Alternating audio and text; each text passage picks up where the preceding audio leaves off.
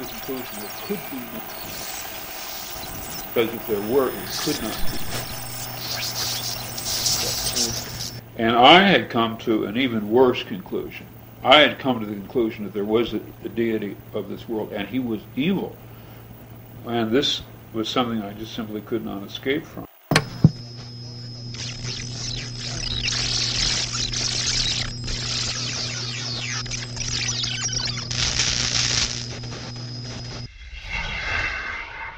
Hey, dickheads! Like a pink laser beam of truth beaming straight from San Diego, California, straight to your brain hole! Or are we beaming straight from Millgate, Virginia? We are your personal dickheads. We may be trapped behind glass, but we're in battle with cosmic forces to get out in time for the end of this podcast. Oh shit, that was way too good for me, David. All right, so we're going to talk about cosmic puppets, but before we do, we have a few things we got to do. First off, I am David Agranoff, one of your co-hosts, and with me today is... Anthony Trevino, that's me. And? Langhorne J. Tweed. And, we don't... Esquire. Yeah. Wow, added an Esquire to your name? Yeah, why not? You living on that moon base with all those bougie moon people? I'm hoping to. Yeah. If they hear that Esquire part, maybe. We are still trying to get on iTunes. Sorry, folks. Working on that. But we got a bunch of stuff going on generally, but nothing that's super interesting. So let's just get into PKD. Sick. Are you Sick sick, intro. man? All right. All right. So Give me the news, David. there's actually PKD news this month. Excellent. Air horn. There's two really big pieces of PKD news. First thing is that Man in the High Castle got renewed for a 4th season. I Really? still haven't watched it. And here's the weirdest part, is that it got renewed for a 4th season, even though the 3rd season does not even have a release date yet. So they did wrap on season 3, so Amazon has seen it, ideally, and they were so happy with it, and I guess the plan for season 4 was good enough that they already greenlit season 4, even though season 3 is not out. So we still don't have a release date for season 3, but we do know we will get a season 4. Cool. So that's cool. And the next piece of really big and awesome Philip K. Dick news is that Titan Books and Alcon Media, who owns the rights to Blade Runner, announced that they are doing comics and graphic novels set in the Blade Runner universe. That will spin off from Blade Runner 2049. They're going to be edited by Titan's David Manley Leach, is his name, and Alcon Media's Jeff Connor are going to oversee it. There was an article in Entertainment Weekly that they're going to be doing these comics. How do you guys feel about Blade Runner comics based off of 2049? I'm all for it. Yeah, I think it's pretty cool too. It depends on who they get for writers and artists, which we don't know yet because they just introduced this last week. So They should get Grant Morrison. That Guy's a psycho. He would have fit perfectly. So they're going to send all the replicants to find magician frog people? Possibly. I don't know where this story is going to go, but To answer your question, David, I'm indifferent. now how would you feel if they hired us to write it? Please hire us. Yeah, It's a great idea. yeah. I support it fully. I think that if they can give us stories that aren't just Blade Runners tracking down replicants or essentially turning it into just another kind of noir where a detective is solving a mystery and we kind of get new, unique stories from it, then that sounds interesting. But if it's just going to be the same kind of detective solves mystery, I'll be a little bored. Yeah, to be quite honest. Here's what I think would be really cool is with a graphic novel, you can expand the scope in the world of Blade Runner, and you can do different parts of you could even do the colonies. You could do all kinds of interesting things with the story. So yeah, so if you are listening and you think, well, and remember, there's also a revolution on the horizon in that universe. Oh, that's as far true. as the movies are concerned. So. And as far as I'm concerned, that was the weakest part of the movie. And so Anthony would love to see a miniseries about the revolution. No. Well, Larry and I can write those that series, right? Yeah. Yeah, so you could tweet at Titan Books and tell them you think they should hire the dickheads to write Blade Runner. All three of us. Yep, yeah, we'll do it if they, want us to. But yeah, I'm cool with the idea of. Or if anybody wants to hire us to write those Predator tie-in novels, I'm free. Yeah, Free. That's all you. So here's the thing that I do think if they get the right writers, it could be something really cool. But yeah, I think so. I would love to see some classic cyberpunk authors get a chance at doing some of these comics. Like I'd love to see Gibson, Sterling, John Shirley, Rudy I would Rutger. love. I honestly wouldn't mind a Cody Goodfellow. Yeah, Cody would do a great Blade Yeah, Runner he'd kill series. Yeah. So it's not just us. We're saying that But it's mostly us. yeah, If you don't want to hire us, hire Cody. yeah. Friend of the show, Cody Goodfellow. We would love to see Cody write Blade Runner comics. I would really love to see Rudy Rutger or John Shirley. Or Greg Bear, who did Blood Music, which was phenomenal. Yeah, Not really cyberpunk, but still pretty phenomenal science fiction book. Yeah, so that's our dream wish list for who could write the Blade Runner comics and graphic novel series. But we don't know a release date or anything. It was literally just announced All right. Thursday. Hey, I didn't know. For once, we had news. Oh, well, we have one other piece of Blade Runner news. Wow. Blade Runner Memory Lab. It's a 25-minute VR experience that was released last October. Has been getting a lot of buzz. And I didn't know about this, but you can play the role of a silent replicant whose job is to function as a Blade Runner. And you're going to hunt down and kill runaway replicants for the Wallace Corporation. And it's like a VR experience. You put on the goggles and that whole thing. And So that must be in relation to the interactive VR experience I did last year at Comic-Con. yeah, I think that was a preview of it. That was the best thing I've ever participated in at Comic-Con. It was fucking killer. The VR part was pretty cool, but then once you take the VR headset off, the screen opens and you're in 2049 LA. Oh, you mean at Comic-Con? Yeah. Yeah. It was awesome. Yeah, where and they had all the bars and restaurants set up. Yeah, and it was served- raining inside. And they Right. serve noodles. Yeah, and we everything. got whiskey, noodles, and hung out and got our pictures taken. It was awesome. It was really cool. That was the coolest thing I've done at Comic-Con, and I've been going since I was 13, so quite a long time. Well, Comic-Con starts Wednesday, right? Yeah, I'll be there Friday and Saturday. That's a big announcement. Yeah. Yeah, I'll be If there. you're coming to Comic-Con, you can meet Anthony. Oh, the thing everyone wanted to do, and we'll release this episode 2 weeks after Comic-Con's happened. That's true. Yeah. I'm going to just be there Saturday, but Wait, you have a all-week badge. Why are you only going Saturday? let's talk about that off there. All right. So, maybe there are other days, I'm not sure. Roger that. Saturday is the only day I'm guaranteeing I'm going to be there. That's the You thing. too could meet David, and if you go on Saturday, you could meet me and David. Wow.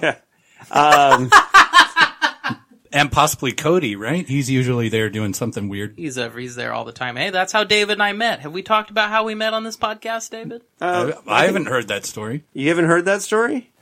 No. Well, yeah, people might think this was funny. So Anthony and I met because we were counter-protesting the Westboro Baptist Church religious assholes in favor of Cthulhu. Yeah, so Cody Goodfellow, who's, for the second time I'm going to say it, a friend of the podcast, was doing this kind of funny counter-protest to the God hates fags people at Comic-Con, where he had a bullhorn and signs about Lobster Pope hat. Yeah, basically protesting in favor of the Lovecraftian gods. And he needed 2 cultists. And so I was one of the people that Cody called on, and you were one of the other people. And so the first time Anthony and I ever met each other, we were both protesting in favor of Cthulhu. Yep. Nice. Because Cody needed his biggest fan and his favorite fan in the same place. Right. So, yeah, it was kind of a funny way to meet somebody. Better first date story than most of my real first date stories. All right, we have 2 more pieces of Philip K. Dick news, but I haven't played the VR game.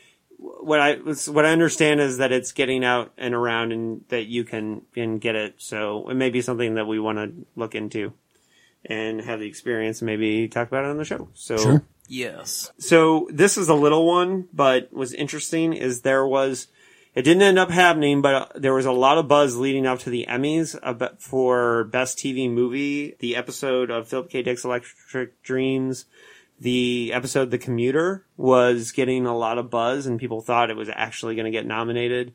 It did not, but the fact that it was getting discussed I thought was really interesting, because it just shows that there was a lot of respect for that series, even though it was limited, but it was getting Emmy buzz. So I thought that was cool. Yeah. Mm-hmm. And this is an interesting one, because this is not really kind of directly Philip K. Dick related, but when I was Google searching Philip K. Dick news, I kept seeing things about the new documentary, 3 Identical Strangers. And in at least 4 or 5 articles that I looked at about the movie, they compared it to this documentary being like a Philip K. Dick novel. And I just noticed that it happened several times in these articles. So I went to see 3 Identical Strangers, just because I was like, well, why do they keep comparing it to Philip K. Dick? And I get it. It's not as, what happened to these 3. The movie's about 3 triplets that were separated at birth and adopted out to different families. And they didn't know that they were triplets. I know, and now I know what you're talking about. Right. And they ended up at the same college. And found out. Right. Yeah, I heard about that. Yeah. And if you consider that Philip K. Dick, I don't know that the people who said this in the article realized that Philip K. Dick was a twin, and that his sister died when he was really young. And so he was obsessed with the idea of this phantom twin of his that he never had. So I don't think that's what they meant. I think they meant more the idea that, like, what would it be? It would be like a total mind fuck to find out that there was another version of you, and then there were 2 versions of you. But the second half of the movie gets into some really weird stuff, because you find out that they were actually separated on purpose by people who were experimenting on them. And I'm not going to go too much further into that, but it is worth seeing. I would wait till video, unless you have Movie Pass, which is how I saw it. With Movie Pass, it didn't cost me anything, so it was worth seeing. And people keep saying it's life is stranger than fiction. But it's definitely not stranger. Which it's not. Yeah, it's not stranger than Philip K. Dick, but I definitely see the comparison. So, anyways, do you guys have any other news items or? Not that I'm aware of. I don't have any news. Okay, so next up is Dick-like suggestions. Does anyone want to go? Larry, do you want to go first? Larry. Yeah, I'll go first, because we've been talking a lot about Blade Runner, and my suggestion is an old Blade Runner game. No. Which, it's Dick-like because it doesn't follow any of specific Android stuff, What platform is it on? It's a PC game by Westwood Studios. Okay. The greatest video game making studio of all time, in my opinion. I'll take your word for it. But it's an entirely different story written by other people, but taking place in the Blade Runner universe. So it kind of fits in with the comic books that are coming out and the VR experience. I thought it's something that people should check out. Did you, have you played the game before? Oh, yeah. Okay. Oh, yeah. Did you play it in the past, or? Yeah, I played it a long time ago. Okay. It came out in 1997. Yeah, so, that's a long time ago. Yeah. Now. Cool. That is a great Dick-like suggestion. Anthony, would you like to go next? Sure. So I'm going to recommend 2 things. One is the recent Black Mask Studios comic Come Into Me, which is about people who are sharing kind of thoughts and feelings through this weird Cronenbergian umbilical cord. And so that's pretty cool. And then I'll also recommend Nick Cutter's The Acolyte, which is about a kind Secret of... beliefs! Yes, David. Religion! Oh boy. Precogs! There's no precogs in it. But it's by Nick Cutter, who wrote The Troop, and most recently, I think, Little Heaven. I don't know if he's put anything else. Which was my horror novel of the year last year. Blah, blah, blah, blah. So basically, it's kind of it's pretty much a detective story where a guy who works for the secret police for this place called New Bethlehem. They're a religious police, and he starts doubting his faith and kind of investigating these series of terrorist attacks that are going on throughout the city. It's really cool. David likes to compare it to Equilibrium, but it's way better. Yeah, I read The Acolyte as well. It doesn't have any gun kata. No, it has no gun kata. But Bummer. I read The Acolyte too. I don't know if Nick Cutter is a dickhead himself, if he was actually directly influenced by Philip K. Dick. He may have been influenced by things that were influenced by Philip K. Dick. It would be interesting. We should ask him on Twitter, the Twitters, if he's a dickhead or not, because this book is very, very Philip K. Dick. Good job, Anthony. Good dick-like suggestion. I done did a thing. Yeah. So, for my dick-like suggestion this month, I'm going to go with a contemporary of Philip K. Dick, a good friend of his, Norman Spinrad, who is still with us, lives in Paris at the moment. We are attempting Paris, France, or Paris, California, or Paris, Texas. Two very or Paris, Texas. Great movie, right? With Henry Dean Stanton. He lives in the country that just won the World Cup, so he lives in Paris, France. I'd be sad if it was Paris, California. Yeah. I am working on trying to get Mr. Spinrad on the podcast. So if anybody out there listening can put a bug in his ear, we'd love to have him on the podcast. But he has a novel in particular called The Iron Dream. Okay. That I'd like to suggest. And The Iron Dream is a science fiction novel written by a fictionalized version of Hitler. Yikes. Where basically what happens is the novel is about Hitler ends up not becoming the leader of Germany, ends up becoming a cartoonist in New York. And he writes this science fiction novel about the Fourth Reich and his ideas of Nazism. So it's basically The Iron Dream is basically is Hitler's science fiction novel about. Okay. Yeah, it is a crazy book, but it's very similar to Man in the High Castle in concept. Beyond that, I don't want to go too far. It's kind of hard book to find, but if you find it, there is one crazy paperback version that has like Hitler on a scooter that looks really crazy. Some of the covers for The Iron Dream are just amazing, but any Spinrad you can read is good. He is a phenomenal classic science fiction author. I definitely highly recommend Man in the High Castle, or not Man in the High, that's Men in the Jungle. Norman Spinrad's Men in the Jungle, or his first science fiction novel, Agent of Chaos, which are both kind of Vietnam era protest novels. And he has an amazing anarchist sci-fi novel called The Void's Captain's Tale. So any Spinrad, but specifically The Iron Dream. So excellent. Yeah, so that's Dick-like suggestions. Is it time for the book? It is. Well, Are we going to floor it into Millgate, Virginia soon or what? Well, let's talk about 1957. Oh, yeah. Ooh. David, what was happening in 1957? It's funny you should ask, because I have some notes about that. 1957. 1957 was the year that Sputnik 1 and 2 were launched. The first human-built spacecraft to go into orbit. That's pretty cool. That's a pretty long time ago. The most popular movie of the year, the big Oscar winner, was 12 Angry Men. Great fucking movie, though. Yeah, yes. It is. That year was the last episode of I Love Lucy. And one of the biggest historical events of the year was the National Guard being sent to force segregation on Little Rock, Arkansas, with the Little Rock Nine. There were 9 black students who had to be given protection to actually go to school. So just to give you an idea, like when this novel came out, they were still sending National Guard to make sure that blacks and whites were forced to go. Forced integration? Yeah, forced integration. Yeah, excuse me. I said segregation. Forced integration. I recently heard an interview on Fresh Air with one of the Little Rock Nine, and it was fascinating. But it's just to tell you how far back this novel was. Right. It's really... It was a different world. Yes. Now, it was originally written, this novel, in 1953. So keep that in mind. 1950, Okay. That was the year Eisenhower was elected.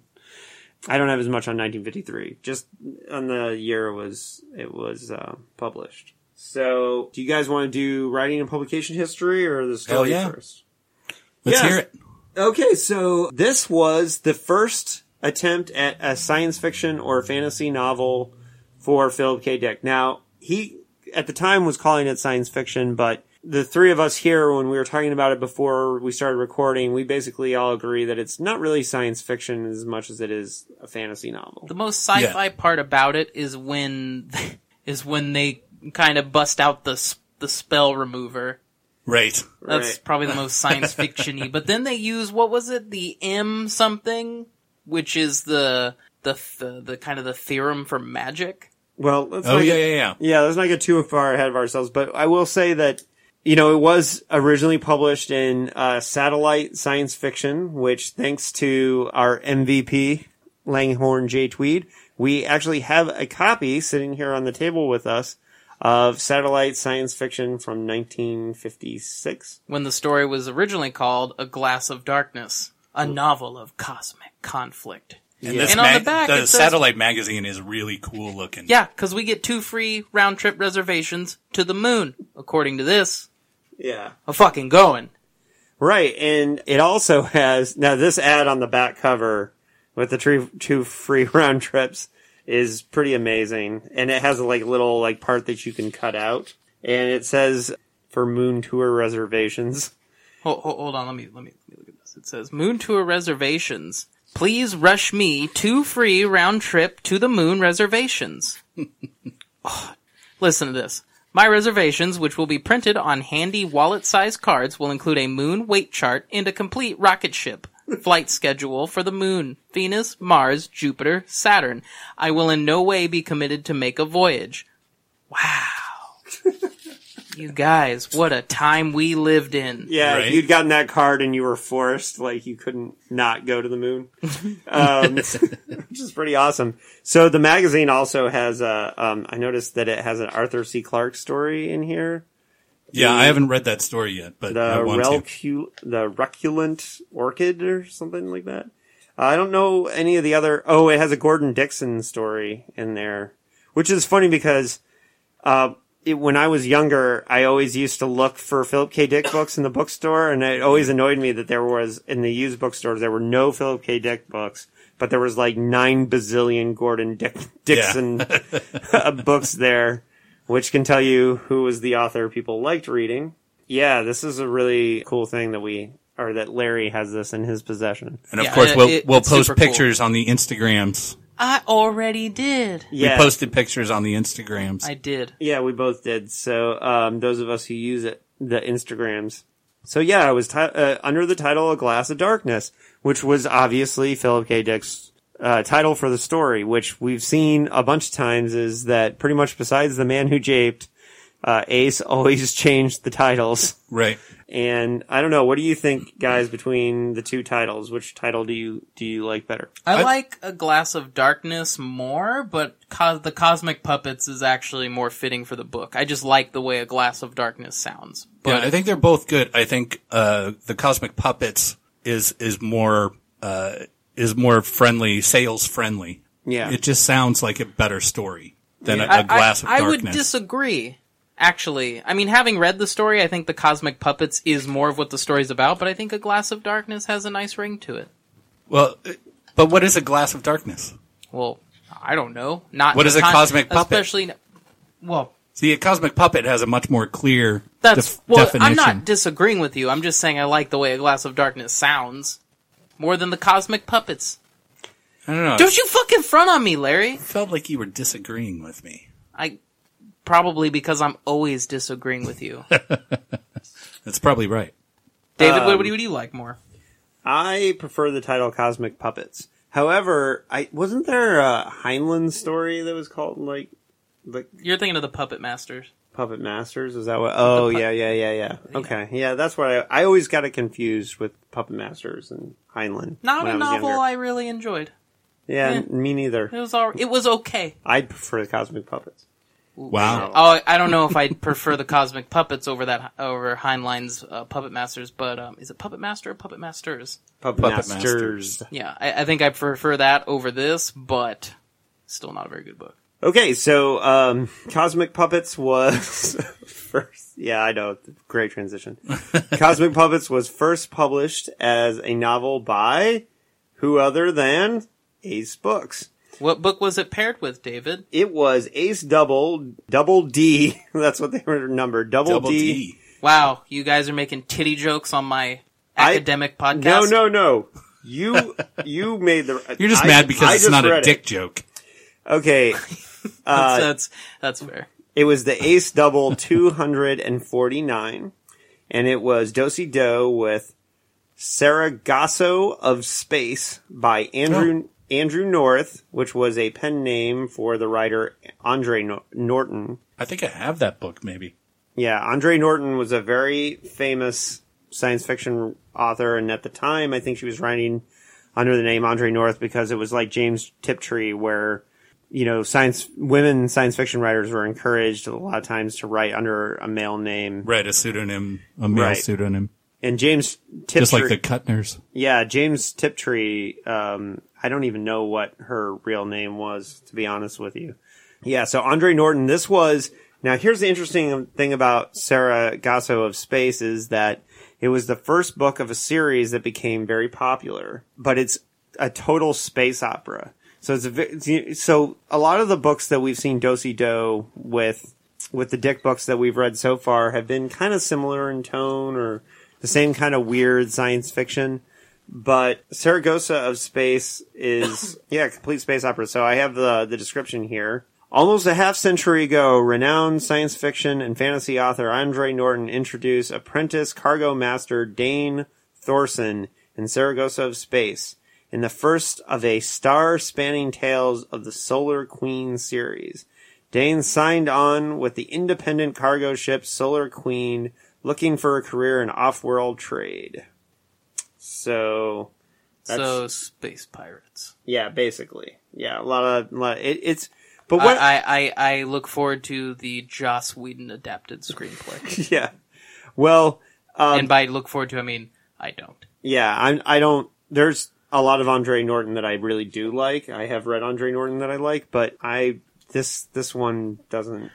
I imagine the cover of that is a sweaty dude hanging out on the brig in space. Hanging out on the brig?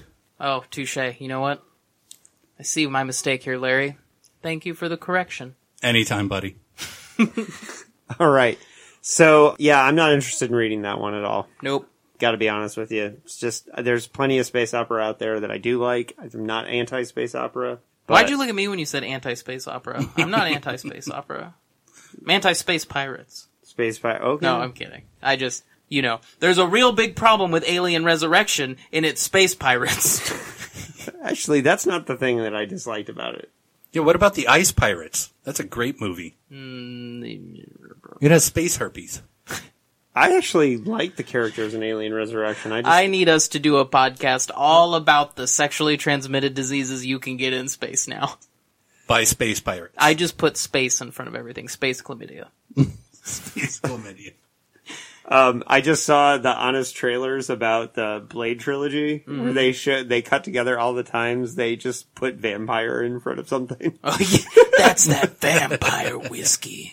Yeah, exactly. And they cut all of them together, and it's really embarrassing. I'm a fan of that trilogy. I am going to watch that later. Yeah. Everybody listening, go watch the honest. Do they call Triple H's Chihuahua a vampire dog?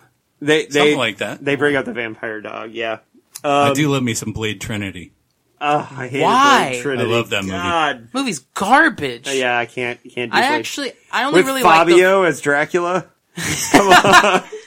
I like the first one quite a bit. I like the first with a midget as the bad guy. I like the first two Blade movies. 2's good. I love Blade 2. But anyways, Blade 2 is good. On the Blade cast, I'll take Trinity over the first one. We've got to. That's not this podcast. Anyways, we're going to start a follow-up podcast called Snipes Secrets, which is all the untold stories of Wesley Snipes movies no one ever knew. Ooh. Yeah. As long as we do a white man can't jump one. We got to do Art of War since it's the same director as Screamers. Right? Oh, well, yeah, is there a teddy bear at the end? Which no one answered my question about on Twitter. All right. Anyways. Fucking teddy bear. So here's an interesting thing about Cosmic Puppets. It was out of print until 1983 from the first edition. So it did not do well. Berkeley reissued it in 1983 with that sweet Zeus cover. Oh, is that the one I have? Yeah. That was the 1983 reprint. Nice. That is the most confused cover. Yeah, and so I found a Philip K. Dick quote where he said, I asked Wollheim why Ace never reprinted it, and he replied, I don't even recall the story. It was not reprinted because I forgot about it. Damn! Damn! Wollheim did not even remember. It wasn't even bad enough for him to remember it. It was just... But it is. It is bad enough. Yeah. I don't like this book. All right, well, before we trash it? Before we trash it, yeah. I'm probably actually going to be the one that, I don't know. You'll be the minority report on this one. Yeah, I think so. Womp womp. All right. I saw there was an IO9 article that specifically talked about the different covers of the Cosmic Puppets over the various history of it, because they were talking about how interesting the covers were for what it said about trends in science fiction and fantasy at the times when those editions were printed. Yeah, there's a good amount of covers, and they are pretty good. Yeah, so one. and I know we posted all the covers on our Instagram at one point, and we'll probably do it again. And I always put as many covers as I can find on the YouTube version of this podcast. Yes. And so this quote from the IO9 article said, an often forgotten and misunderstood early Philip K. Dick novel is The Cosmic Puppets. First released in the late 50s and reprinted over the years with covers that reflect publishers and the public's changing perception of this weird book. First of all, as David Gill of Total Dickhead, that's a blog, by the way, Total Dickhead points out, the novel is probably best viewed as fantasy, even though it's usually marketed as a book about, quote, galactic invaders. The war may be galactic, he argues, but the invaders are from ancient Persia and they use magical weapons. And they are petty as shit. Check out the strange ways the cover has been redone over the years as the popularity of science fiction versus fantasy has waxed and waned, right? Interesting. So if you look at the cover that Ace Double did, which has like a guy with a go-go dancer inside a glass thing, right? That's very different from the Glass of Darkness cover, which has some like... some weird galactic admiral juggling... I would say it's like a galactic Nazi juggling like planets. Yeah, me no understand. Yeah, it looks like a Nazi in a matador outfit. Yeah, the Nazi's gonna sing like La Cucaracha at my table at El Torito.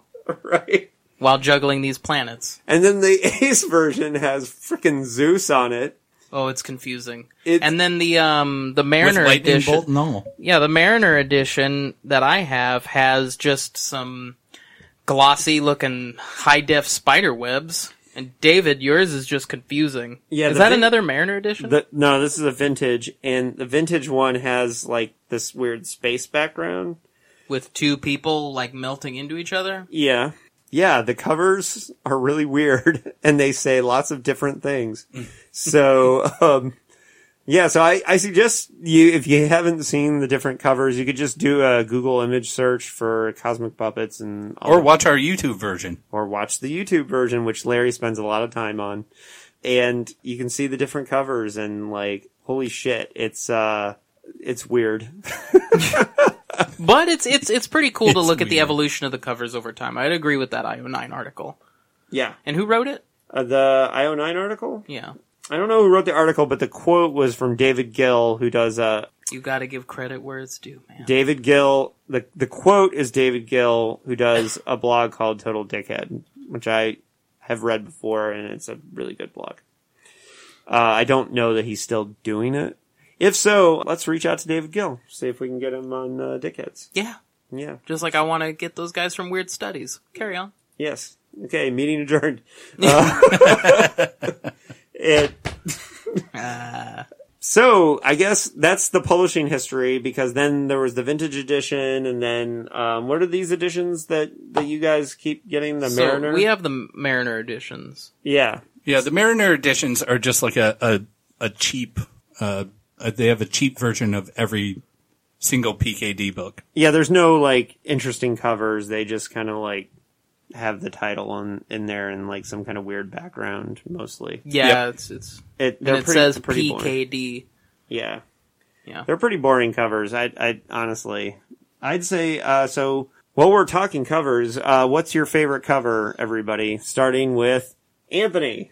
Of the books the Cosmic Puppets? Just the Cosmic Puppets is your favorite cover. I haven't looked at all of the ones. I can only see the ones that are available to me right now. Larry has on his screen the Ace double one. Can you scroll down a little bit, Larry? I think you mean scroll up. Scroll up. So you can kind of see there's that one. That's the original Ace cover. I think I'll always probably default to the Ace covers. I like that one. I like weird intergalactic mariachi Nazi on the Glass of Darkness cover for Satellite Fiction. I think some Bizarro is going to write that mariachi Nazi. Intergalactic. Intergalactic mariachi Nazi. Yep, yeah. I think that sounds good. I think that's a new Eraserhead book. So yeah, you like? Yeah, probably the Ace double one. Even though I don't really think it reflects the book. It's got that art that I like so much. I don't think any of them reflect the book. My high def spiderweb kind of does. Not really. I'm gonna go with me personally. I'm gonna go with Nazi mariachi guy. I think is my favorite of the covers from the Satellite science fiction. Ooh, dickhead shirt. I think there's a Japanese cover that I really like, but I don't have it up right now and I can't show you guys. Well, there's several foreign covers. Probably on the screen right now during our YouTube video. I would be willing to bet most of the foreign editions have better covers. There's a lot of really good foreign covers for Dick books. Yeah. Yeah. And you can see those by going to the Goodreads page for each of the books. Yeah. That's like how I find all those versions of them. All right, so enough about the publishing history. What did Philip K. Dick have to say about this book? Well, I don't know, David. What did he have to say? Well, in a letter written in 1955, he said, I have a manuscript of a fantasy novel. He called it a fantasy novel. Because it is. Okay, I have a manuscript of a fantasy novel which I wrote 2 years ago. It runs about 80,000 words. So it was much longer at that time. My agent won't handle it because there's no market. I thought about printing it privately. The only catch is this. It's not exactly the kind of fantasy one reads in fantasy magazines. It's a psychological fantasy of the dream type. More like Kafka, I suppose. Like The Man Who Was Thursday. There is no fantasy premise that is a fantastic postulate from which things proceed logically. The beginning is natural, factual, normal, as in Hubbard's Fear. The ordinary world, in fact, from there, the book degenerates into sheer fantasy. As my agent puts it, it progresses, I would say, into greater and deeper levels of fantasy, a trip into the dream regions of symbolism, the unconscious, as one finds in Alice in Wonderland, where the work ends with a final cataclysm of dream fantasy. Okay, so there's a bunch of interesting things in this quote. Yes. First of all, unpack it for me, David. Calls it a psychological fantasy of the dream type. Okay? And he thinks that it starts off very solid, right? And becomes more dreamlike and more fantasy-like as it goes on. That's when bees start talking. Oh, the fucking bees talking. It turned into a Disney book at that point. He knows what's happening. Bzz, bzz, bzz. More like Kafka, he says. Mm-hmm. So he compares it to Kafka. He didn't think... It's more Lewis Carroll than Kafka. But he does bring up Alice in Wonderland later. Mm-hmm. Yeah. So I think he compares it to L. Ron Hubbard's Fear. Which I don't know that book. Okay, Fear is I refuse to read anything by L. Ron Hubbard. Well... Especially one book called Mission Earth. Okay. You are missing out on a couple things. That Have you ever read a book called Dianetics? Listen. Tell me more, Larry. I know L. Ron Hubbard is a fucking joke, and there's a lot of fucking bullshit about him because he created a fucking religion to steal money from people. But before he did that, but let me explain to you why L. Ron's kind of an alright guy. Is that where you're going with this? I'm not going to say, no, he's a shithead. But this is David's in defense of L. Ron Hubbard? In defense of 2 L. Ron Hubbard books. L. Ron Hubbard has a book called Fear that Dick mentions right here, and Fear is a really great, fucking weird, kind of like horror, fantasy, weird thing, and it's very good. And he also, in the 40s, like before, or in the late 30s, like 1940, he wrote a science fiction novel called The Final Blackout that kind of predicted World War II. I mean, everyone saw it coming at that point, but The Final Blackout is fucking amazing. It really is. That reminds me, David. That was years before he went fucking wackadoo. I just want to say that the podcast, or not the podcast, the YouTube page, Extra Science Fiction, started their second season of the science fiction show this week. Oh, did they talk L. Ron Hubbard? Is that why? Yeah, they mentioned L. Ron Hubbard as one of the big three, along with Clark and who else? Yeah. I mean, L. Ron as like the biggest science fiction writers Asimov, that changed. Yeah, it was Asimov. Arthur C. Clarke. You're right. Look, and the Mission Earth books are dumb as shit because he was already. But he supposedly wrote some really good stories. Final Blackout is amazing. I will go to the mat for Final Blackout, especially if you consider that it was written in like 1940. All right. You know, all right. I'm going to read it, and then the next episode we're going to talk about it. Oh fuck! Oh fuck! You're going to read it? Okay. Yeah. I'll back it. So I believe in it. And he also, Battlefield Earth, as dumb as shit as the movie was. Oh boy, is it! I mean, when I was a kid, I really loved that book before I knew what a shithead L. Ron Hubbard was. But we're getting on a tangent, but Dick compares the Cosmic Puppets to Fear, and I get it. Fear is definitely kind of in a similar vein. And I will say, too, that Final Blackout, if any of you out there are going to read it with Anthony, it is very anarchist themed. Come read it with me at my apartment.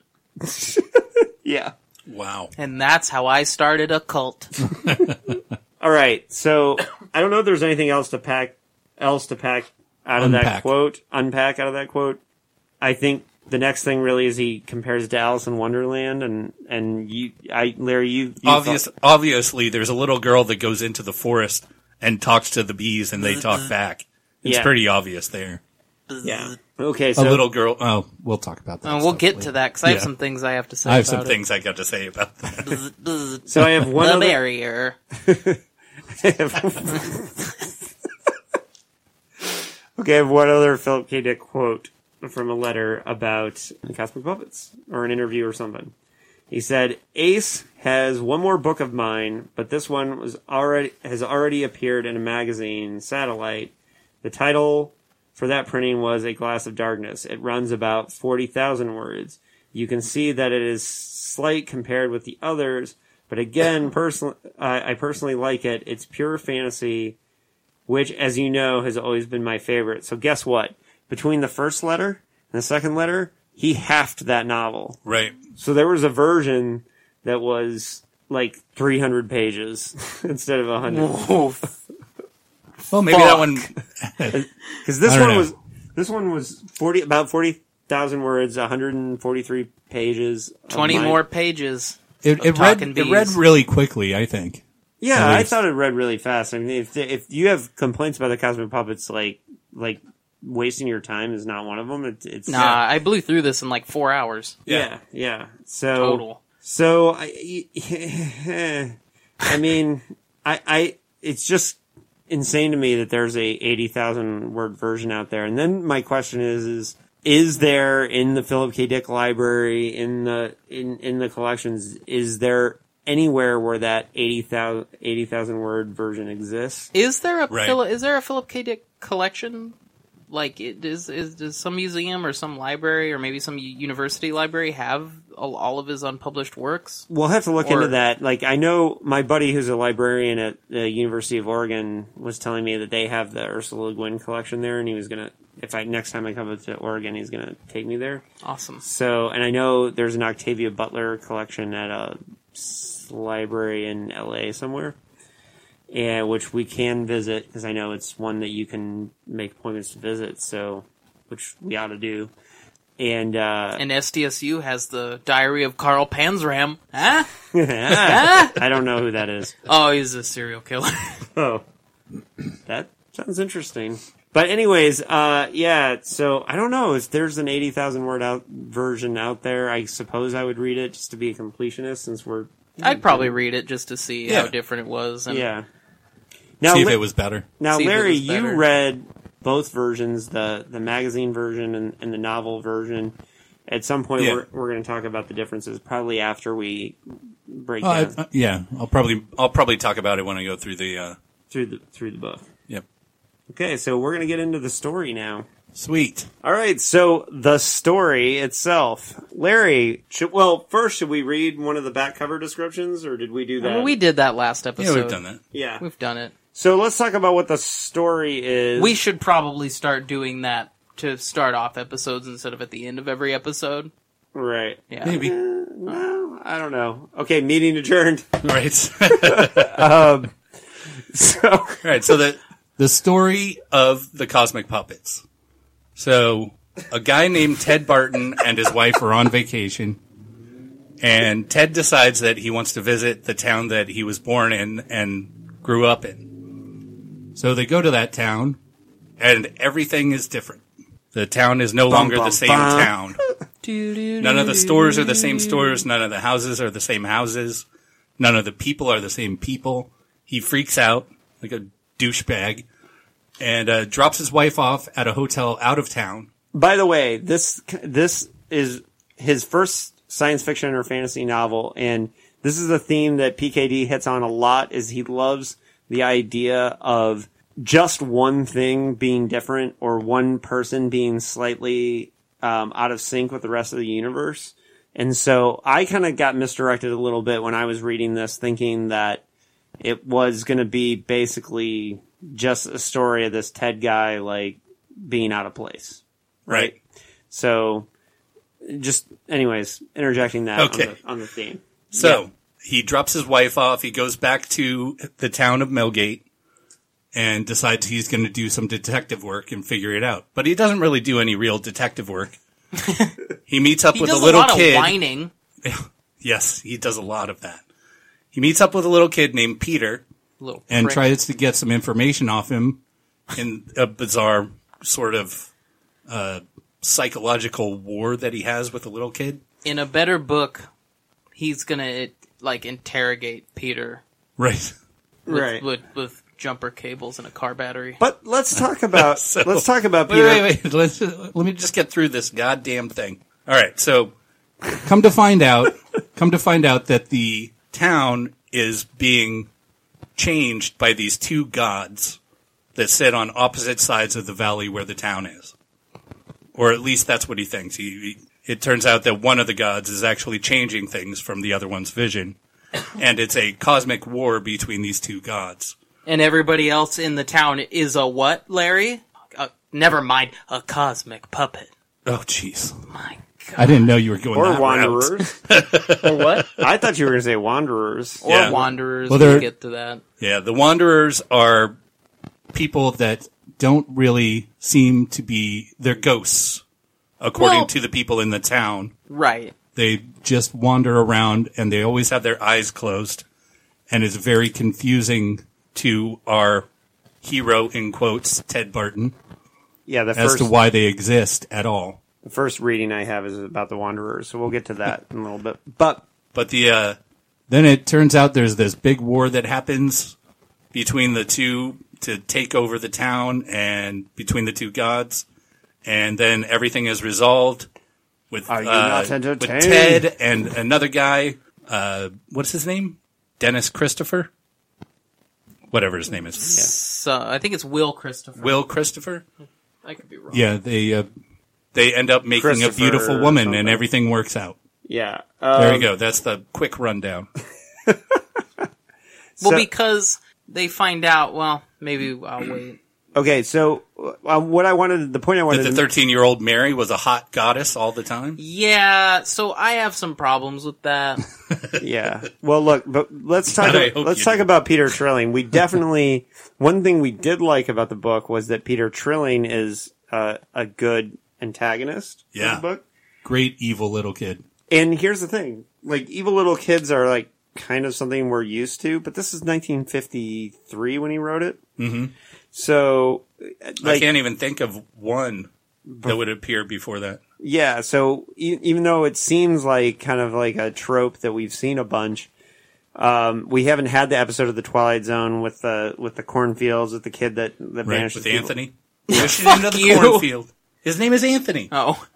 Wish it into the cornfield, Anthony. Didn't they later do that same episode, but in color for the movie? For the Twilight Zone, the movie, yeah. And the kid from Lost in Space played the kid in the original Twilight Zone episode. Both are good. The one in the Twilight Zone movie freaked me out when I was a kid. It freaked me out too. Because the visuals are just insanity. And that's Joe Dante, I think, directed that one. That segment? That makes sense. Yeah, it's really, really freaky. But yeah, so I would almost say that episode of the Twilight Zone might have been influenced by this character. Possibly. I mean, it is a kid with magical powers.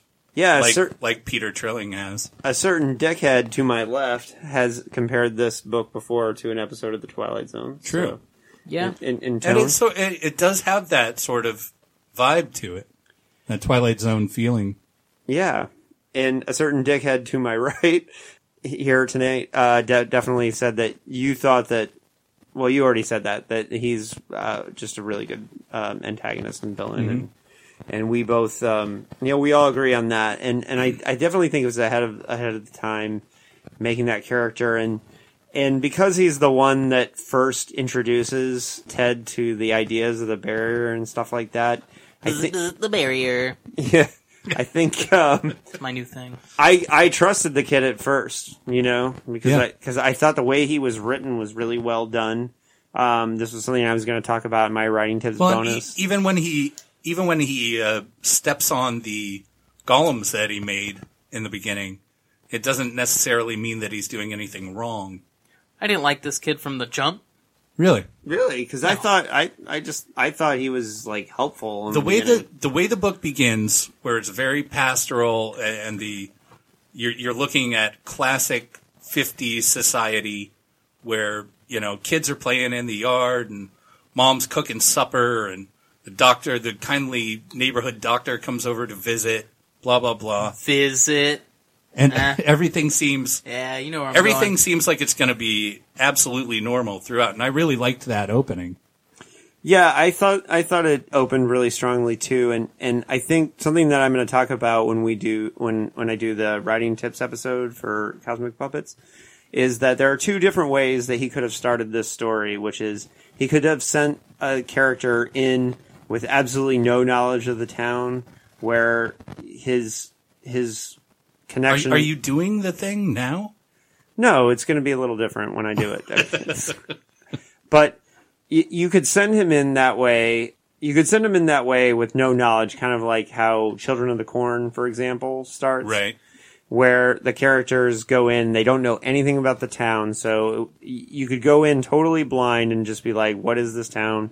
But I think, and whereas it seems like something that's more normal in narrative story structure these days is to have him have a personal connection to the town. Yeah. I don't think it was completely obvious at the time of writing this that he would be the one thing that's out of place, right? And that's the thing that PKD does, and I think that really makes the first half very strong because you definitely are driven to understand why he is the one thing that's out of place. Yeah. I think one of the problems with this novel is that it sets up that mystery really well and then just kind of... Well, it just goes in a different direction. It goes in a different direction, and I think the mystery could have been could have gone further into the book, and it would have been a little better. Yeah, and it would have. I mean, the whole thing would have been better if Ted Barton wasn't such a terrible character. Yeah, he's pretty plain, and the fact that he just he's not just plain. He whines constantly. He has no arc. Yeah. No, he doesn't at all. Barton has no arc. We spend 100, and in my edition is 136 pages. He learns not a fucking thing, or has any kind of change or motivation. His motivation was to figure out what happened, but then once he figures it out, he's like, oh, okay, I've accepted this. It's fine. Right. And then he falls in love, and then he drives through 2 boobs. Yeah. Hey, End of story. You're getting ahead of the boob talk. I think narratively speaking that the book is kind of a mess, and I think maybe I don't want to believe, and I don't believe that if we saw the 80,000 word one that suddenly there'd be in that version there'd be more of an arc for Ted. Right. One could imagine that maybe there was, and maybe he chose to cut I that. feel like there would be a lot more about Peter and Mary. Yeah. But I don't know. I mean, I feel like he maybe got too wackadoo about the whole Zoroaster thing in the 80,000 word version. Well, we hit a certain point in the book and it becomes, because magic. Huh? Right. Yeah. I didn't care for it.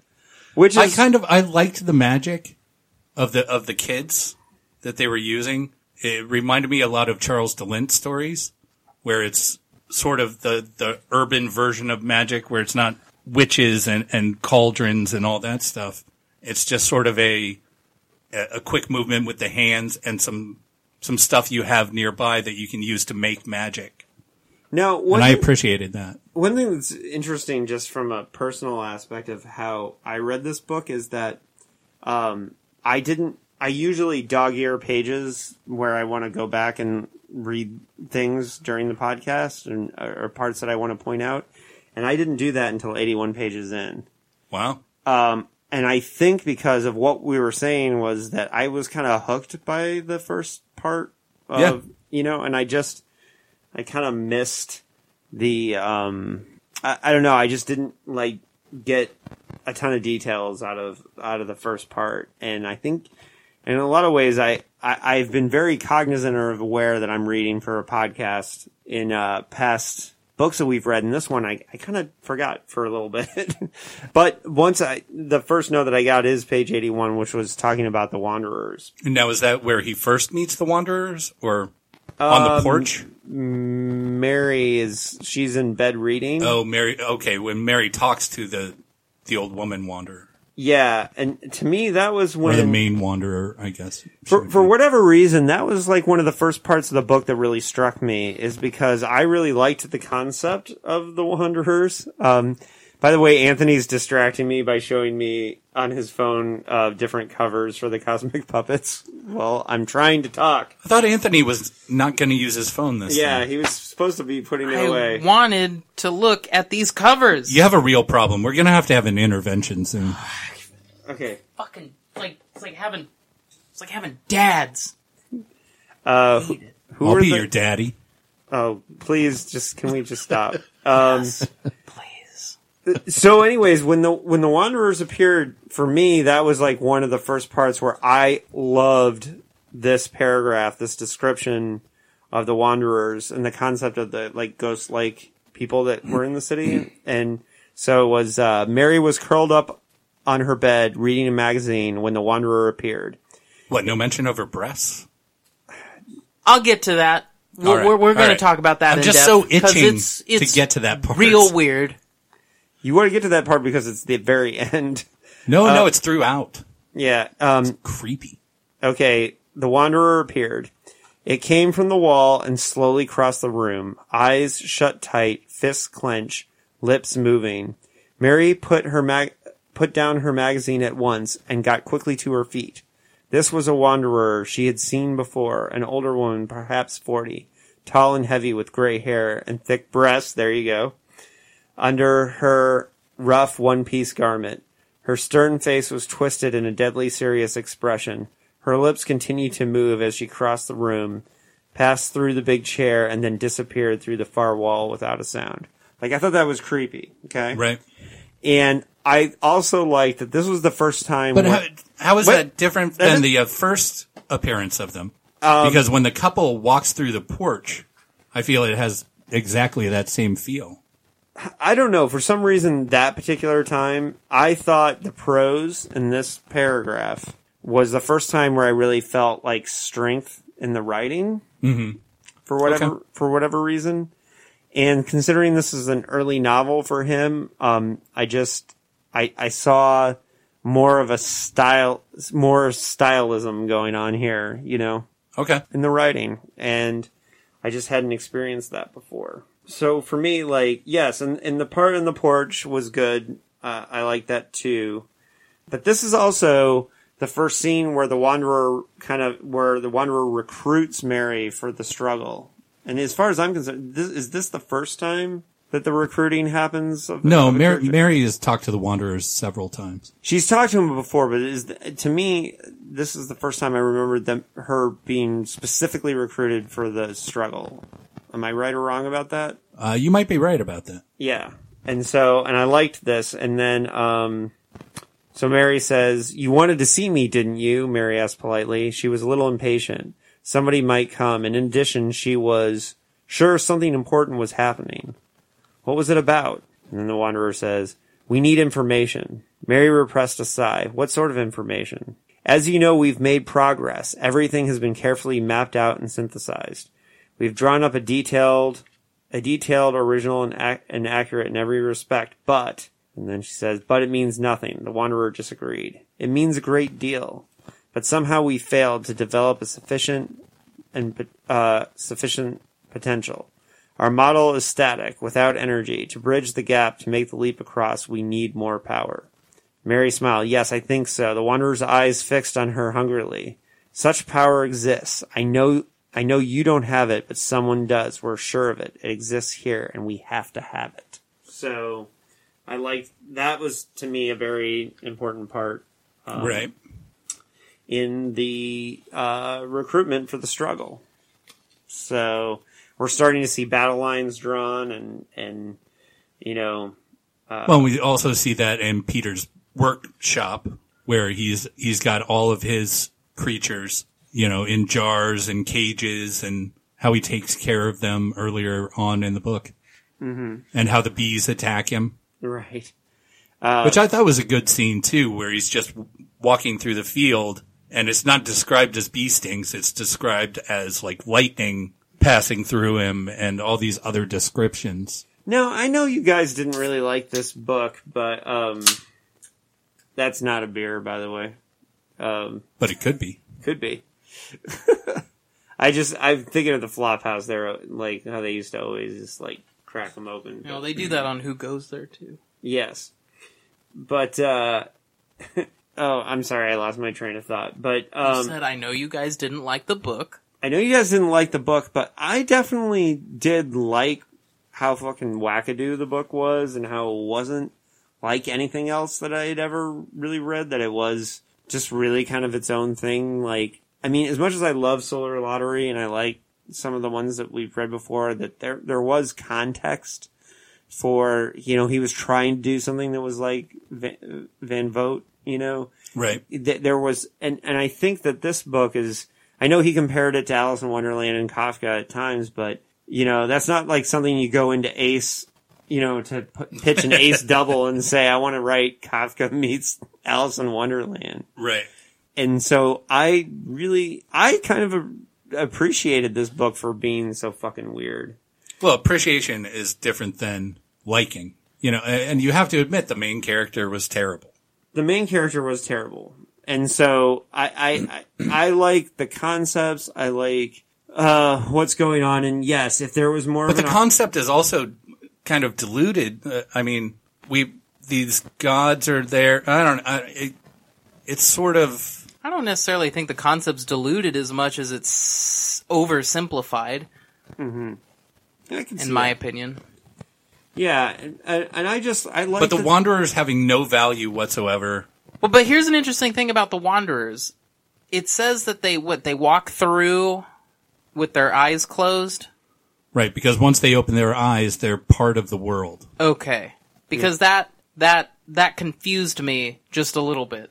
Okay. So if they're not part of the world, what's up, David? Page 100 of the Vintage Edition. Who are the Wanderers? People of the Old Town. I thought so. People who weren't completely altered by the change. It missed a number of them. The change came and left them more or less unaffected. It varies. Like me, Christopher murmured. Meade eyed him. Yes, you're a wanderer. With a little practice, you could learn to bypass the distortion and night walk, like the others.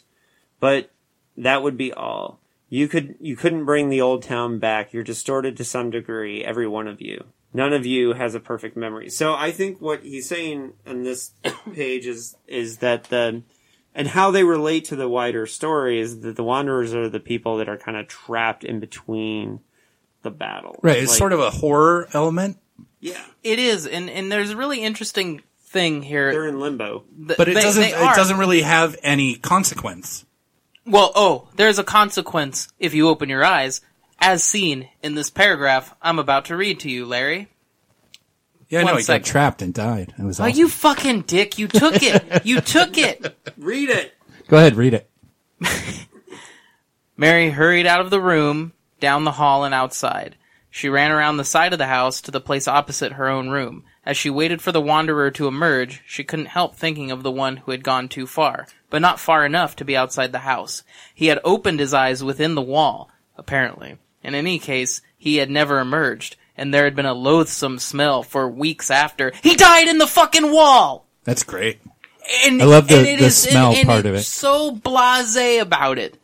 There's the dead guy in the wall. I imagine that in this world, there's probably at least a half a dozen other dead people trapped in weird spots. That's a more interesting book. I would like to read that one instead. Well, Instead of just a small one paragraph mention, like actually having that be part of the story. Yeah, exactly. That's what I'm saying. There's a lack of consequence in the story. You're saying that there is a consequence, yes. But it's not used in the story. It's just talked about. It's just and then kind it of never background. comes up again. No, they never address it again. Yeah, and so let's talk about the cosmic struggle here that's going on and the two forces. So PKD kind of chose, he wanted to base this in an ancient religion, so the gods of which are struggling over this town come from the Zoroaster tradition. Zoroastrianism. Which is one of the oldest religions on planet Earth, which is the only one we have to choose religions from at this As opposed to all those religions on Jupiter, David? Exactly. Or the moon base. Oh, Jesus Christ. I gotta get up early in the morning, guys. I'm tired. But let me tell you something. Oh, he is really Dan McCoying this podcast.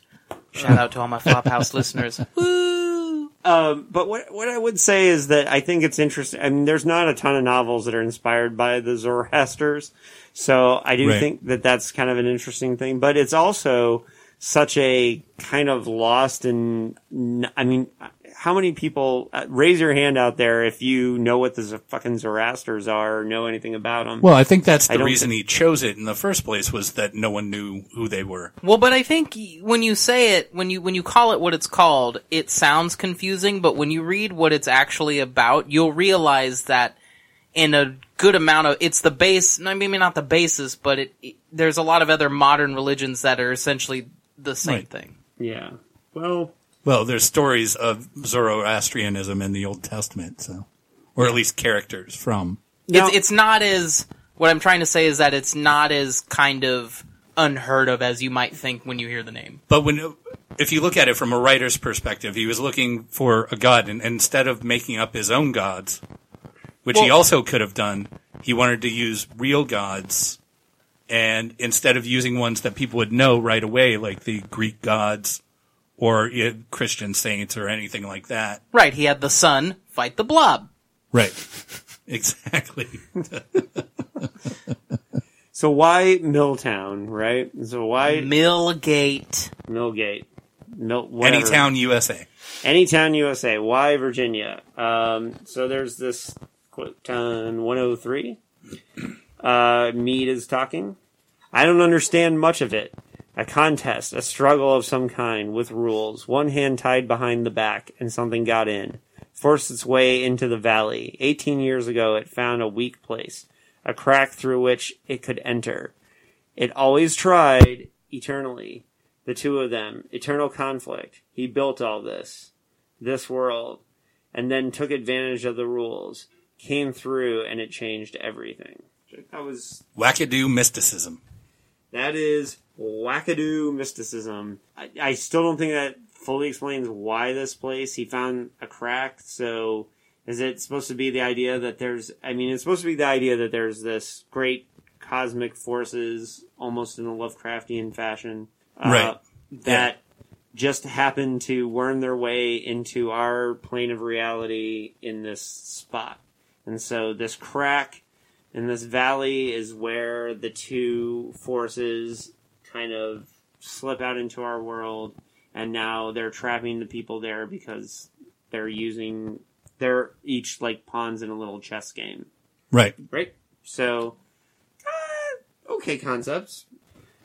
I mean, that's basically what it comes down to. I mean, there's not much. I mean, when you get into all the details of the different weird things that happen, if it had been more character driven and had maybe twice the length, maybe we could have more understanding of how this cosmic struggle affects the individuals who live in the city or live in this town. Yeah. And I think the biggest weakness of the cosmic puppets is that that they are just chess pieces. They're not people.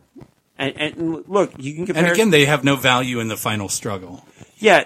No, but I think a way to combat that would be to make it a longer book and have one of the POVs be someone who is stuck in this kind of limbo world. Right. So we're not just with shitty kids and a shitty protagonist who never stops whining. Right. Right.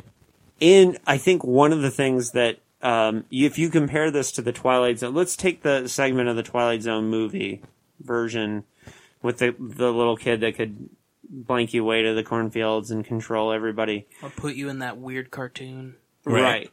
Now, that episode works partially because the woman who's the main character, we empathize with her. She has to get somewhere. I don't remember exactly where, but she, you want her to escape and you're really worried about it. Yeah. At any point were you worried about, oh shit, we got to get Ted out of there? You didn't give a shit about Ted. Right. Even when he was stuck in the logs.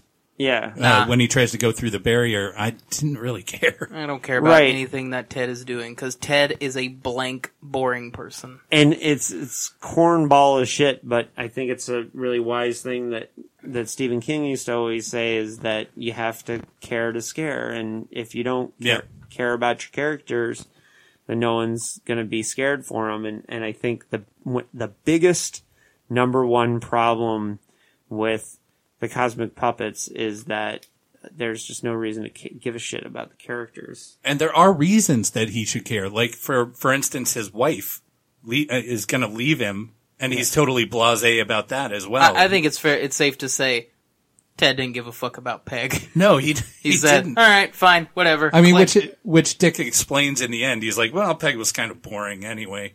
But that's a real cop out there that, he had an element that he didn't use. His marriage was on the line. At least you work that in, and maybe we care about that element. But keep in mind, everybody, at home or in this room, this was his first attempt at writing this kind of novel.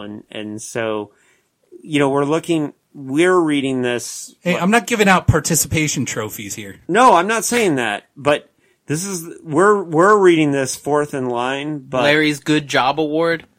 What is it? A half-finished bottle of Pacifico? Probably. It says "Good Job" in Sharpie on it. But the reason I bring that up is this is the fourth novel that we've read, right? So yeah. Yep. We've seen growth. We've seen growth of him as a writer. And this is technically an earlier novel than those, right? And so we have to look at this in the context of this was written before Solar Lottery. This was written before Japed and the World Jones. Japed and Jones. Japed and Jones. The name of my new law firm. Japed and Jones. That's pretty good. So we've seen what I think is good here is that there's good parts to this book. There's good ideas. Yeah. There's parts of really good writing. Oh, yeah, definitely. Yeah, and like, for example, on page 108 of the vintage edition, I really love this. And then he understood. It was destroying. It was changing things. As the buildings and houses sank into the fire and other shapes emerged to take their places. Other forms rising up from the lapping glow. Objects he had never seen before. Shapes unfamiliar, alien to him. That's fucking cool. Yeah. And what he's doing there, it reminds me of a lot of like Inception or Dark City, those like kind of like city transform. I mean, because he's he's overlooking the valley in that part. Right. Watching it all happen. However. Oh boy. Are we talking about it now? Can we talk about it now, David? No, I'm not there yet. I got Christ. two. Let's all wait for David, I guess. Well, no, I just some other things that Doop, doop, doop, doop, doop, doop. Well, we're almost done, but Oh no, we're not done yet. As so much to Marcellus talk about. Wallace once said, I ain't through with the cosmic puppets by a damn sight. I remember that line. He was in Mission Impossible. I really do like how cosmic it got towards the end. Page 122, 123. When the Shoggoth shows up? I think so, yeah, because it's like Barton crushed golems and rats underfoot as he retreated, his tire iron swinging furiously. And then he gets, the hair quivered and twitched, sprouted and extended itself in all directions. Bits of the thing were deposited down the slope, the way it had come, like a cosmic slug. It left a trail of slime and offal as it went. It fed constantly. It was bloating itself on things it caught. Its tentacles swept up wanderers, golems, rats, and snakes indiscriminately. He could see a rubbish heap of cadavers littered through its jelly, in all stages of decomposition. It swept up and absorbed everything, all life, whatever it touched. It turned life into a barren path of filth, ruin, and death. Oh, I like that part. That is fucking cool. Yeah. And very Lovecraftian in that moment, too. Right. That is the unformed evil. Right. And there's another scene. Meade pulled violently away, turned awkwardly, and stumbled off, down the road, hunched over like an animal, and then he stiffened. His arms flailed out, his body jerked, and danced like a puppet on a wire. His face quivered. It seemed to melt and fall inward, shapeless pools of wax. Barton hurried after him. Meade collapsed. He rolled in agony and then leaped. Convulsions swept over him. Frenzied vibrations that snapped his limbs out, head back, reeling and flailing blindly. Meade! Barton shouted. He grabbed a hold of the man's shoulder. The coat was smoldering. Acrid fumes stung his nose, and the coat ripped away. Barton spun him around and grabbed him by the collar. It wasn't Meade. It wasn't anybody he had seen or anything he had ever seen. It wasn't a human being. Dr. Meade's face was gone. What hardened and reformed was strong and harsh. He saw it only a second, a sudden glimpse, the hawk-like beak, the thin lips, the wild gray eyes, dilated nostrils, long, sharp teeth. I love that. Yeah. And then you realize that Ted Barton is not affected by seeing the face of God.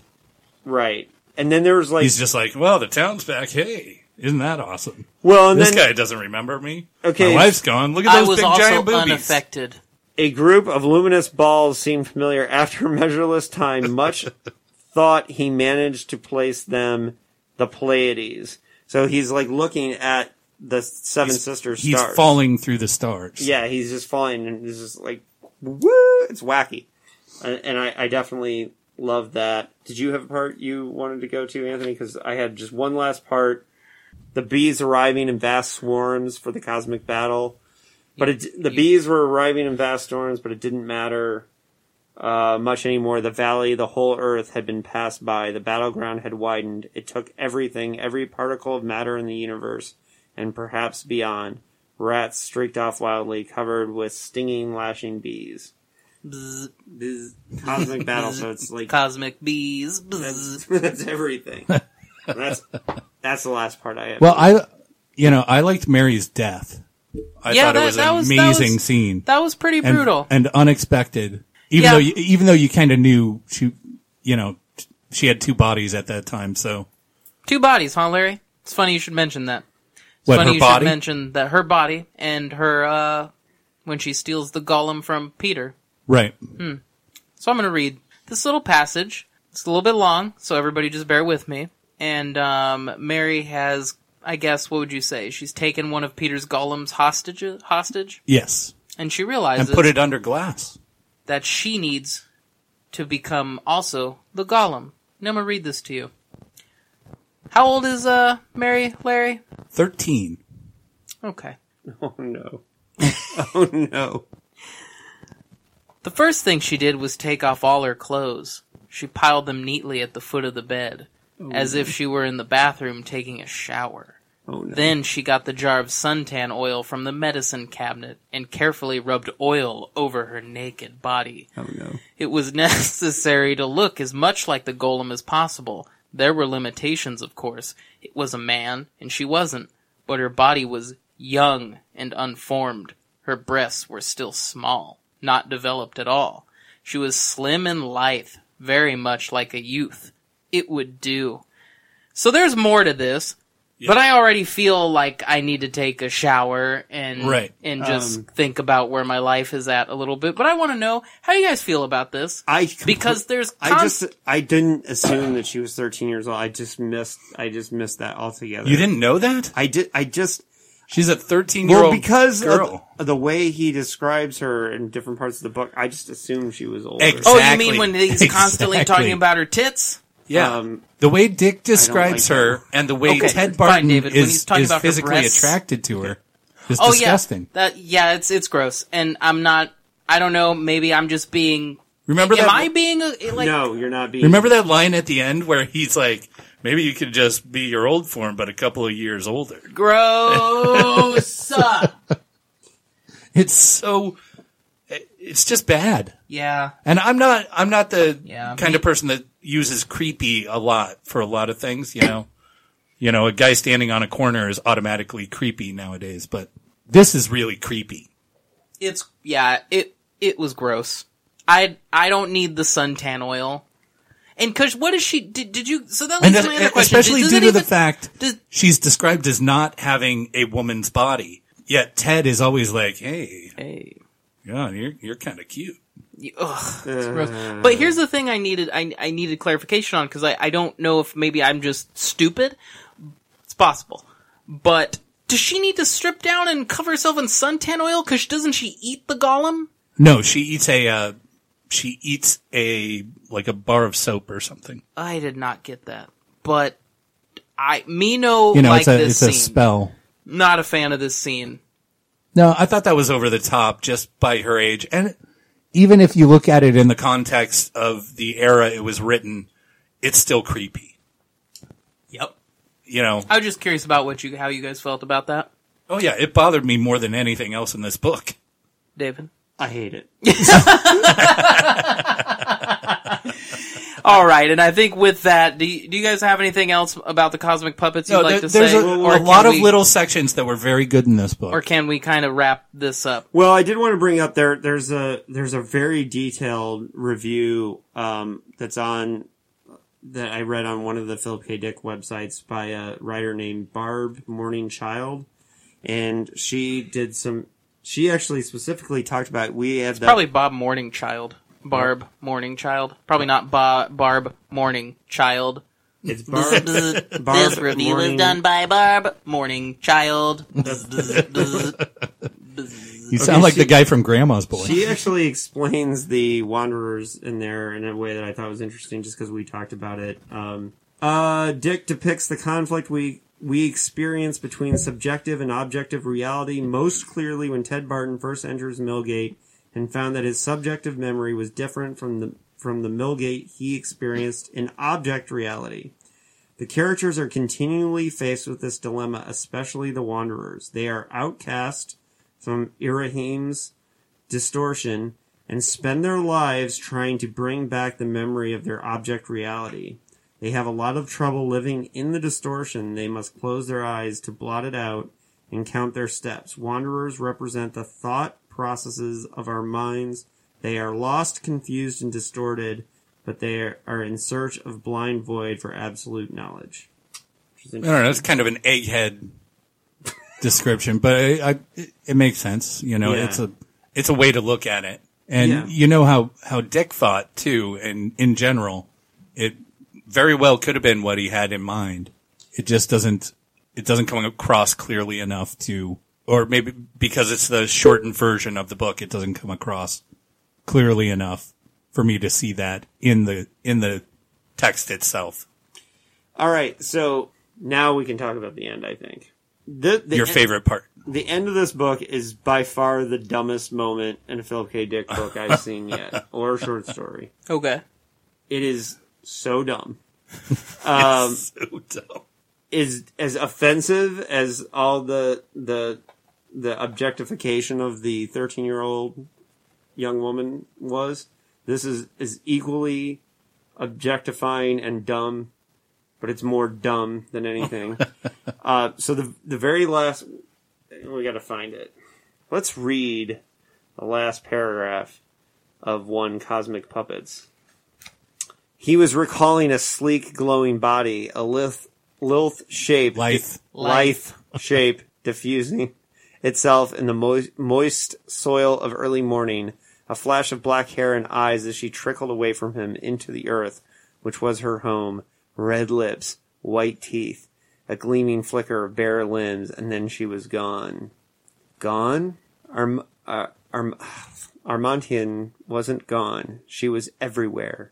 In the trees, in the green fields, the lakes and forest lands, the fertile valleys, mountains on all sides. She was below and around him. She filled up the whole world. She lived there, belonged there.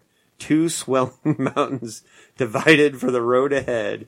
Barton passed slowly between them. Firm hills, rich and full, identical peaks glowing warmly in the late afternoon sun. Barton sighed. He'd be seeing reminders of her just about everywhere. My God! They drive between her breasts. Then he backed up, and he drove back through them, and then he backed up. And that's so dumb. So, this is exactly a scene from Naked Gun 2.5. Exactly. There's a scene in Naked Gun where Frank Drebin's driving, and he says he's just broken up with his wife, and he says, everything I see reminds me of her. And then they show the San Onofre, nuclear power plant that looks like two boobs. And, that's the joke, is they just show that to the side. And this might as well be the same thing. Right? Yeah, it's stupid as fuck. It's really dumb. It's dumb. Boob mountains. Boob mountains. Yeah, dumb. All right. It ends on boob mountains. Yeah. Yep. Wah, wah, wah. I just like David saying it ends on boob mountains. All right, so what about the movie that we're going to make out of this one? Well, hold on. Whoa. Whoa, Larry, you're getting a little ahead of the game here. Let's just go around. You want to talk about Boob Mountains more? I'm going to give this 2 out of 5 boob mountains. All right, Larry? Yeah, same. 2 Boob Mountains. David? I'm going to give this 2 Zoroastrian gods. He just didn't want to say boob mountain. Again. Wow. I said it enough. I'm going to give it 2 Zoroastrian gods out of 5. Wow, I think that's the first unanimous vote we've had I think on it this is. show. You know what? I gave it 4 stars originally. Why? What? Because Out of 5? I had fun reading. I'd ask you if you were drunk, but I know the answer to that is no. I'm going to go back and edit my initial reaction upon reading it is that this is the one that the more I thought about it, the less I liked it. So That's what I'm saying. The opposite World Jones made. Yeah, the more I read about World Jones Made, the more I read about Japed, the more I liked it. With Cosmic Puppets, I think I was won over originally by all, the cool prose parts, and my imagination filled in a lot of gaps, and changed a lot of things in my own head. And by having to sit down and talk about it and do the research and read about it, I had to think more critically about the novel than I actually did when I was reading it. I just kind of and remember, I read the first 80 pages without stopping and taking any notes. I was just kind of flowing with it. And it does read that way throughout the whole book. It reads very cleanly and very quickly. Like, prose-wise, there's some really good stuff here, but there's really good moments. It's just overall, it's a mess, and you cannot... Like, seriously, that ending is so dumb and so bad. That's the last thing you read in the book. Yeah. And I'm not the only person... We're not the only people that caught onto it, because the whole Boob Mountain thing is like... I saw at least 2 reviews on Goodreads where people were like, this is the dumbest thing he ever wrote. Boob Mountains? What's up with it? It ends with driving between 2 giant boobs and like, yeah. And like, no. Just no. Overall. You think Dick patted himself on the back? He's like sitting there at his typewriter, clack, clack, clack, clack. And then, oh, I know a real good joke. I'll drive through some boobs. Ha! Phil, you're a genius. Well, I mean, this is... Phil, you're a genius.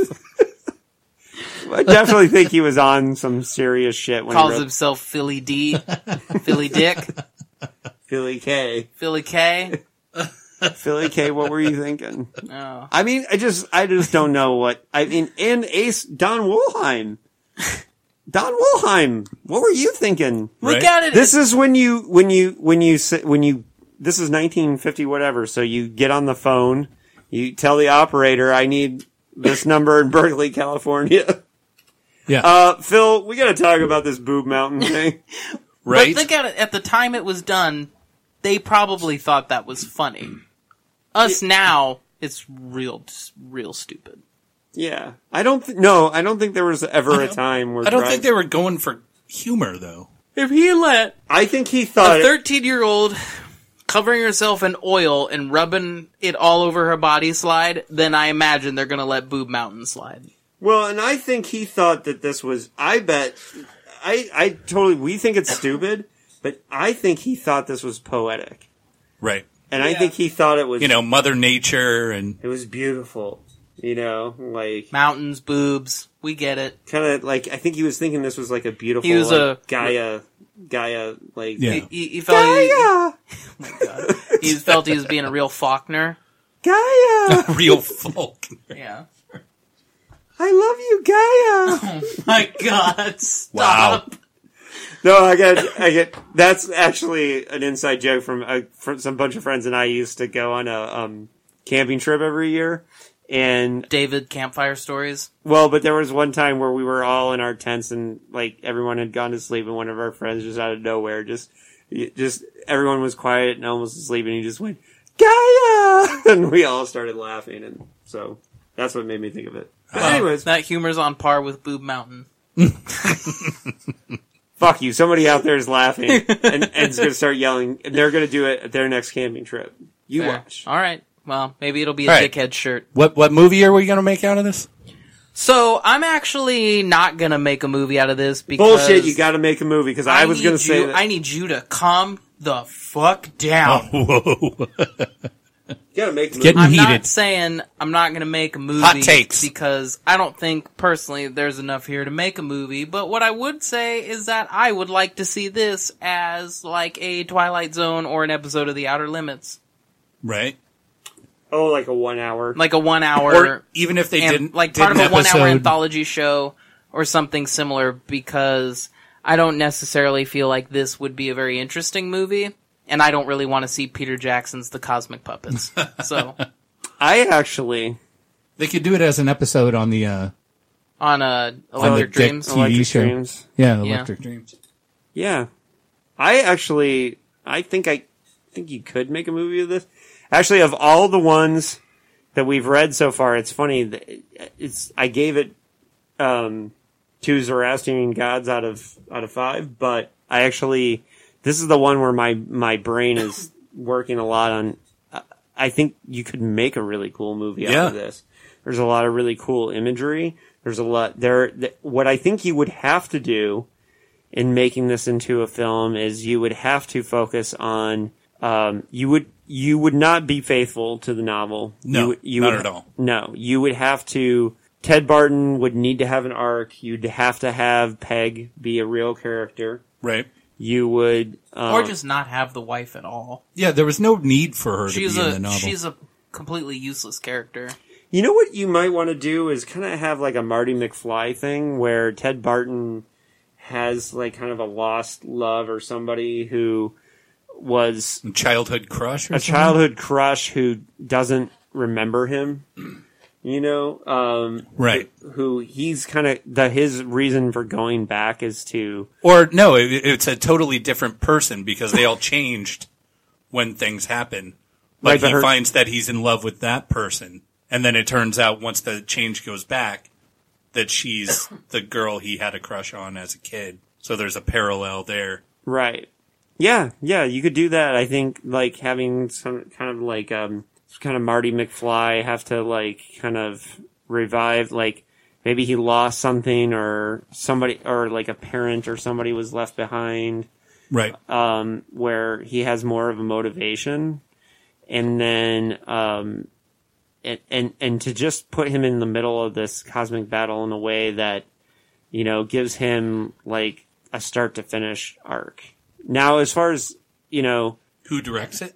who directs it, well, if we had good enough script and you could do it, I would love to see the visual style of like a Fincher. I mean, you would have to have the kind of script in order to justify it. Yeah. And I would, in the Ted Barton role, I might want to have like some kind of every guy with a little bit more charm, maybe like Bryan Cranston. No. no, not that old. No, it had to have to be a younger. Yeah, like a Ryan Reynolds or a Yeah, any of those big superstar kind of guys, I think, yeah, would fit Lee this Marvin. role. he did. But I mean, Fincher is kind of shooting for the sky. But if you, in a more realistic way, if you could get like a Brad Anderson with the right script, Right. I would love Cosmic Puppets script with Brad Anderson bringing kind of a visual style to it, and that would be really, really cool. And that's how I would do. But I would actually love to adapt the Cosmic Puppets, Right. almost because what would almost make me want to do Cosmic Puppets more than some of the other ones is because of the things that you could fix, not Right. to The be- things that are missing that you could add to the like, story. You could fix Cosmic Puppets in a screenplay. I'm 100% behind Larry's suggestion. You saw that, did you? I did. I mean, I haven't seen the movie yet. So. 100%. Okay, so I agree with you, David, on the story and everything, that it's, there's a lot of room here to make a good movie. And even though I haven't seen this guy's movies yet, and I've only seen the trailer for Mandy, Oh, it looks so good. but Panos Cosmatos, Who's this mostly guy, known for Beyond the Black Rainbow. yeah, Just looks like the best director for a movie, a Phil K. Dick movie that has all these weird-ass themes to it. Yeah, I'm going to get behind Larry's suggestion. Having seen Beyond the Black Rainbow and being super excited for Mandy, Right. I'm going to say I would agree with Larry on this. his visual Style looks so good. I want to say that when Mandy comes out in theaters right now, that I'm declaring that if Anthony goes without me, I'm going to kick his fucking ass. The movie looks that good, right? It looks JK. that good. I watched that trailer way too many times. Yeah, the trailer looks fucking badass. So if you haven't seen it, folks out there, look up Mandy with starring Nicolas Cage. The trailer looks just crazy. good. Especially if you're a fan of early 80s horror and Ralph Bakshi movies, heavy metal, all that kind of stuff. You're going to love this one. All right. Well, do you want to add? So you're going to back? I'm going to Larry's- back Larry's suggestion, but I would prefer to see this as a 1 hour part of an anthology series. Right. But I think that about does it. Good Yeah. lord. For Cosmic Puppets. I think David's about to pass out. So you know what we're doing next time? What are we doing next time, David? We're doing. The next episode is going to be the Adjustment Bureau. Adjustment team. Adjustment Team / Bureau. And the next book we're doing is Eye in the Sky. Which I am super stoked for. I'm really excited to read this one. Yeah, me too. And the back copy reads, when a routine tour of a particle accelerator goes awry, Jack Hamilton and the rest of his tour group find themselves in a world ruled by Old Testament morality, where the smallest infraction can bring about a plague of locusts. Escape from that world is not the end, though, as they plunge into a communist dystopia in a world where everything is an enemy. Eye in the Sky. This one looks like a really good book. It's all right. Haven't you started reading it, Larry? No, I haven't started Oh, it yet. you just have a bookmark in the book. Yeah, I've read it already. Oh, aren't you fucking cool? It's all right. This is the last one, and then I'm finally... Oh, and then we're on the same level? Yeah, then we're on the same baseline, because I'm not rereading anymore after this. Just in time for Dr. Futurity, which I've heard is... Futurity. Wait, it's Eye in the Sky and then Time Out of Joint. Oh, is it Time Out of Joint next? No. It's Dr. Futurity. I'm going to look that up later. Anyway. I can look it up right now. I've got it. Let's not do it on the podcast. I'm doing it right now, Anthony. Tired. Eye in the Sky, and then Time Out of Joint. Boom! Then Vulcan's Hammer, then Dr. Futurity. I am right. Anthony is right. That's what's up. Okay. The fuck is that? So you can find us on Twitter and Facebook and Instagram. Twitter at what? Dickheads Pod. On Instagram, Dickheads Podcast. Facebook is just, again, Dickheads Podcast. Am I right, you guys? I think so. Yeah, David's out. You can find me. We post on what is that thing we post on? Our episodes on? SoundCloud. We post on SoundCloud and on YouTube. Someday iTunes will let us in their sandbox. I'm still working on that. I swear to fucking God, I'm trying. Yep, we've changed the name for the iTunes thing, but we'll see how that works out. Yeah, I gotta write them back. But, yeah, so, and please let us know, some feedback, because we're not hearing much. I hear little tiny trickles. I know. And we love it. Every time someone says something, we love it. Yeah. It's okay to say you don't like something. Because we can. Especially if it's about Anthony. Fuck you. Thanks. So, Cosmic Puppets, let's put a fork in that shitty book. And I think we're looking at a good run here coming up. This is not the coming attractions part of the podcast. Let's go. All right. Keep being paranoid, everyone. Stay paranoid. Oh my God, we didn't even sign off right. Keep it. Stay paranoid. Keep I it. guess. Keep it. World. Paranoid. Paranoid. Cosmic battle.